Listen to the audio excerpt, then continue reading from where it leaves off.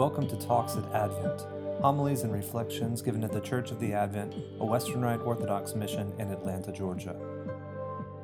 This talk was given by Subdeacon Stephen Brannon to a local ecumenical Christian gathering for a series of Lenten reflections.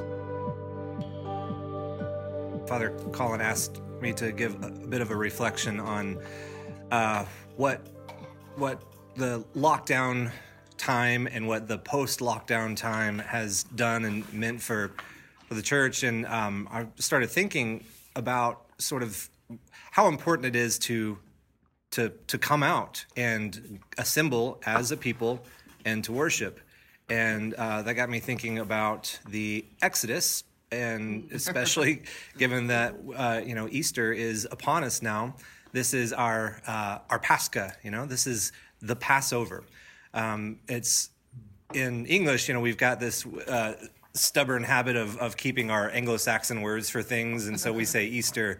Kind of like we still commemorate the gods Tu and Woden and Frigga, and Tuesday, Wednesday, Friday, Thor, and Thursday. We don't commemorate them, but they're their names because origin is. Yeah, so our Germanic language likes to hold on to its roots. So Easter has an association with springtime going back over millennia, and so since Easter is always in the springtime, we've kept this springtime word for it. But basically every other Christian community in the world has taken their name for Easter from the, through Latin, but ultimately from the Old Greek Pascha, which in itself was from the Hebrew Pesach, meaning Passover.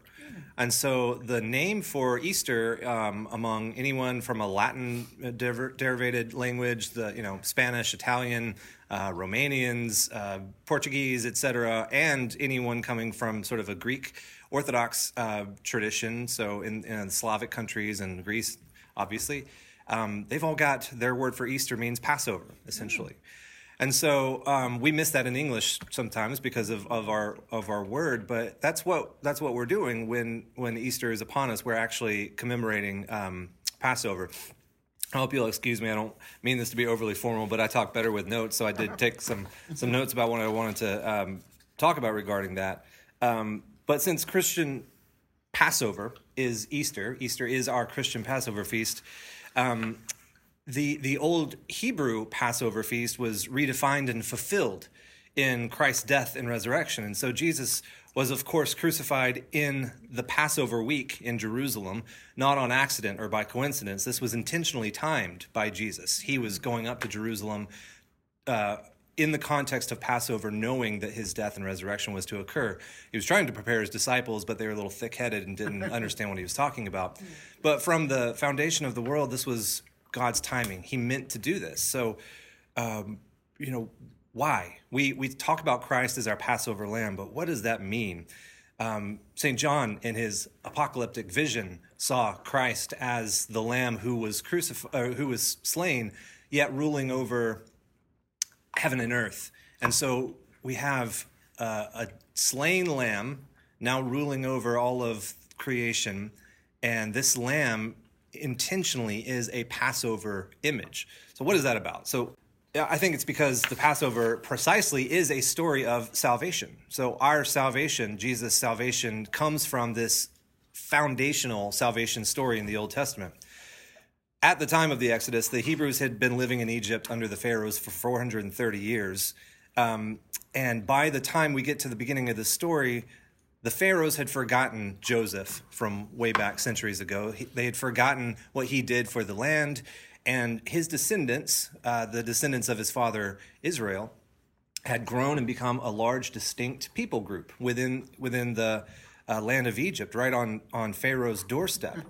Now, at the time of the Exodus, what it meant to be Pharaoh essentially was to be thought of as a god on earth. The Pharaoh, the king of Egypt, was the representative or almost the avatar of one or several of the Egyptian gods.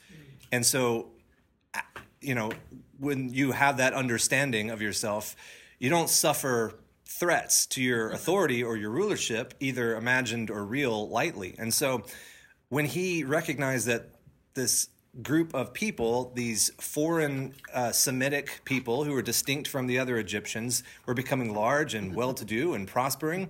He perceived them as a threat. And so he decided to subdue them and turn them all into slaves, treat them harshly, and eventually to cut off their growth by murdering the little baby boys being born to the Hebrews. And so at this point, the wickedness of Egypt was ripe for demonstrating God's power in response to it. So God raised up Moses.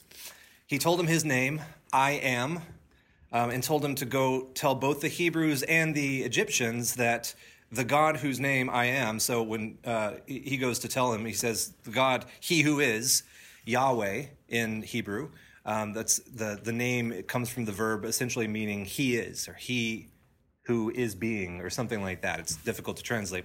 So he goes and tells the people, the Hebrews, hey, our God from way back in the day, his name is He is, Yahweh. He wants us to come out of the land and sacrifice to him. And he goes and tells Pharaoh the same thing. Let my people go out of the land into the wilderness to make a sacrifice to me. Now what's interesting is Moses didn't go tell Pharaoh, our God wants our people to be free.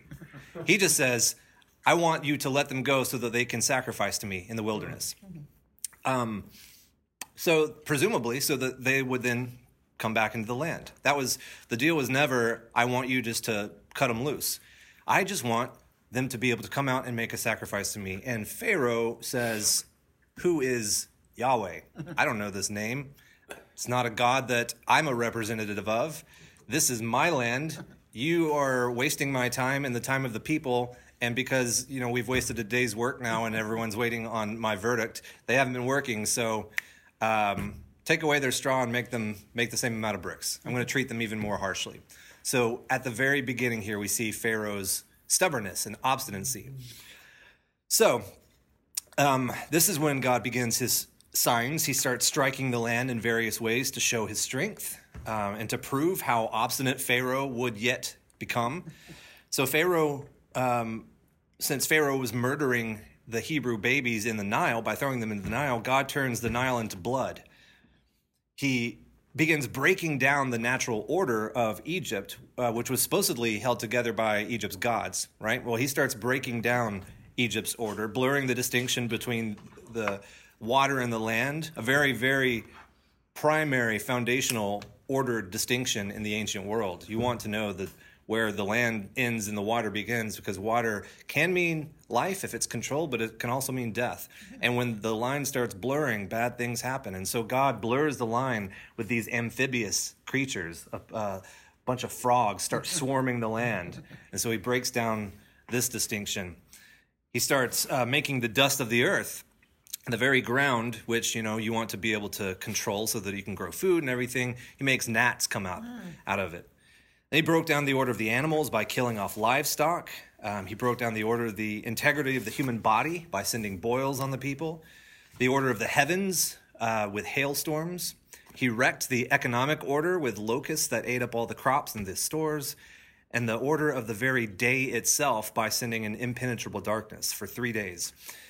And so Pharaoh's court magicians, though they initially thought they could reproduce Moses' signs, and they did a couple of them with their secret acts, quickly realized that this was divine power. We can't compete with this anymore.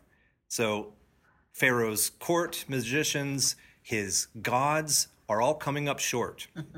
He's realizing that he and his gods have been helpless through all these punishments, and still he was obstinate.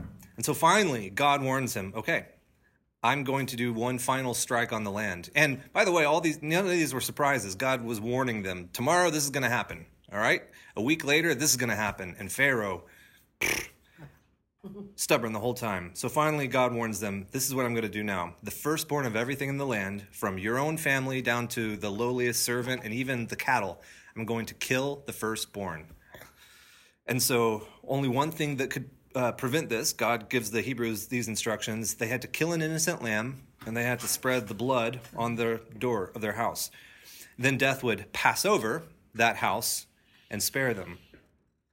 And so all these mighty acts of God, having mercy on the Hebrews, a lot of these strikes, he distinguished the Hebrew people. Like in the land of Goshen, the little area where the Hebrews dwelt, they didn't have the darkness. They didn't have the frogs. And the Egyptians did. So God was showing, I am differentiating. I'm having mercy on whom I will have mercy, and I'm hardening whom I will harden, as St. Paul says when he was commenting on this. But, and this is, was it Pharaoh's fault if God hardened his heart? What does this mean, God hardened Pharaoh's heart?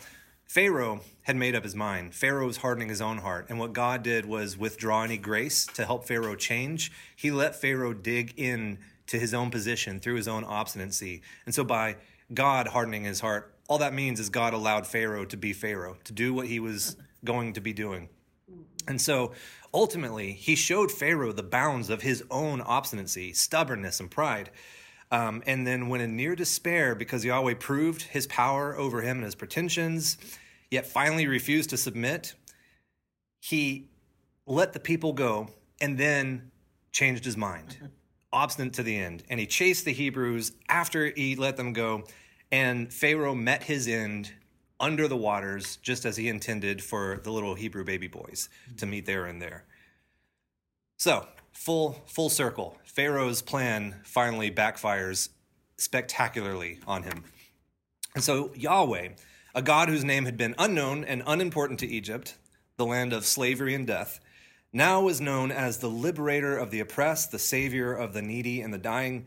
And over again throughout the narrative, God is telling Moses, I'm doing this so that they will know that I am Yahweh. He's making a name for himself. People didn't know Yahweh's name. Now he's making a name. He's building a reputation for himself, and he's staking his name and reputation on this story, on what he's doing for the people. And so Yahweh has made himself known now through the dismantling of Egypt's order and the disempowering of its gods, through the liberation of its people, by bringing them out of slavery. And then when he parts the waters that they can go through them, in reality, what he's doing is bringing them right through what was certain death, so that they would emerge on the other side whole. Because that's what the waters were. Again, in that ancient mindset, the waters are death. And so when Yahweh parts the waters, the people are there facing death on one side and a pursuing Pharaoh on the other. And so God brings them through death, and they emerge whole on the other side. And so throughout the rest of the Old Testament, Exodus is the primary image of the character and purpose of Yahweh. Even as the Hebrews went into the promised land, they conquered it.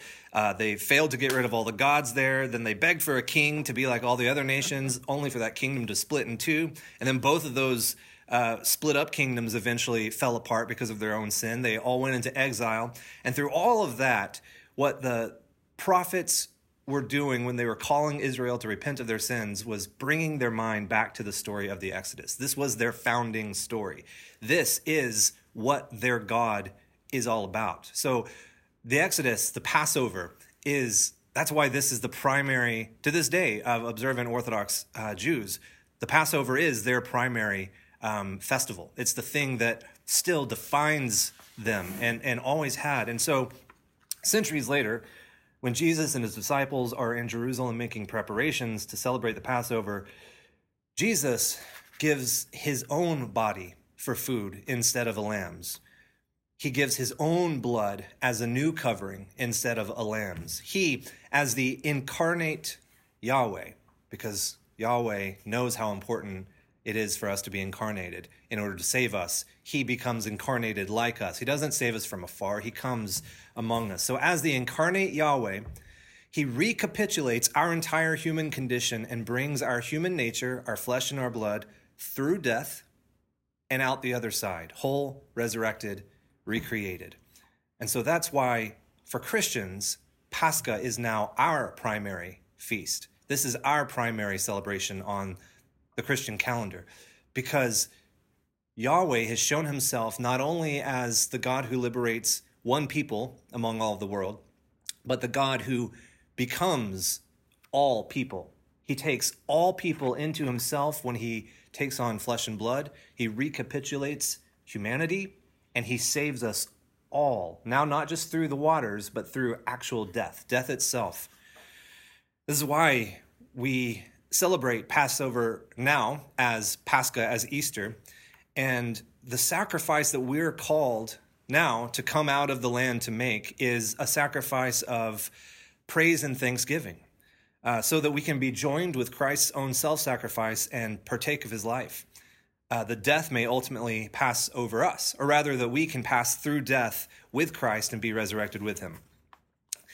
Now, for the first time in any of our lifetimes, I believe, we experienced a broad communal lockdown, keeping us from going to work, from seeing family and friends, and what we at Church of the Advent really felt was keeping us from coming together and offering that sacrifice of praise and thanksgiving. We, like the Hebrews, weren't able to come out and make sacrifice.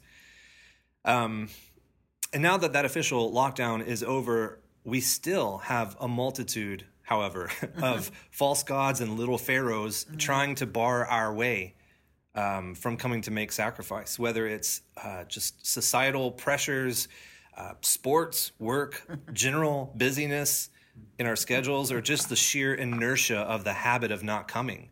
A lot of people just stopped going to church in lockdown and never came back. But Yahweh, he who is the very source of existence in life, is a liberator. And if we pray for ourselves and for our neighbors earnestly, crying out because we recognize any barriers between us and the encounter of the living God as the evils that they are, God will hear our cries as he heard the cries of the Hebrews. And we don't know what plans he has for us. We don't know in what ways he will answer these cries, just as the Hebrews didn't know what Yahweh's plan was going to look like in the middle of it. Moses didn't know the whole plan. He was doing what God told him to step by step. He had no idea what the next strike on Egypt was going to be. The people didn't know that the last one was going to be this destroyer coming over the whole land. They didn't know until God gave them the instructions how it was going to work for them to put blood on their doorpost. They didn't know that was going to be the proverbial straw that broke the camel's back, and they were going to be let loose. They also didn't know that then they were going to be pursued, and they didn't know that the waters were going to be parted. All they could do was follow each step of the way, and that's all that we can do as well. Pray, trust God, follow each commandment that we are given, follow in the ways of living that the Scriptures and especially our Lord himself has given us. And we will find at the end of all things that God has been protecting us, that he has honored and heard our prayers since the foundation of the world, because God sees all history at once, right? Past, present, and future. And our prayers have been taken into account from before creation. And so if we simply trust him, do what he says, go where he says, live according to his ways, then we will find that neither death nor life, nor angels, nor principalities, nor powers, nor any of the gods of Egypt, nor things present or things to come, not height, nor depth, nor any other thing in all of creation will be able to separate us from the love of God, which is in Jesus Christ our Lord. Amen. Talks at Advent. Homilies and reflections given at the Church of the Advent, a Western Rite Orthodox mission in Atlanta, Georgia.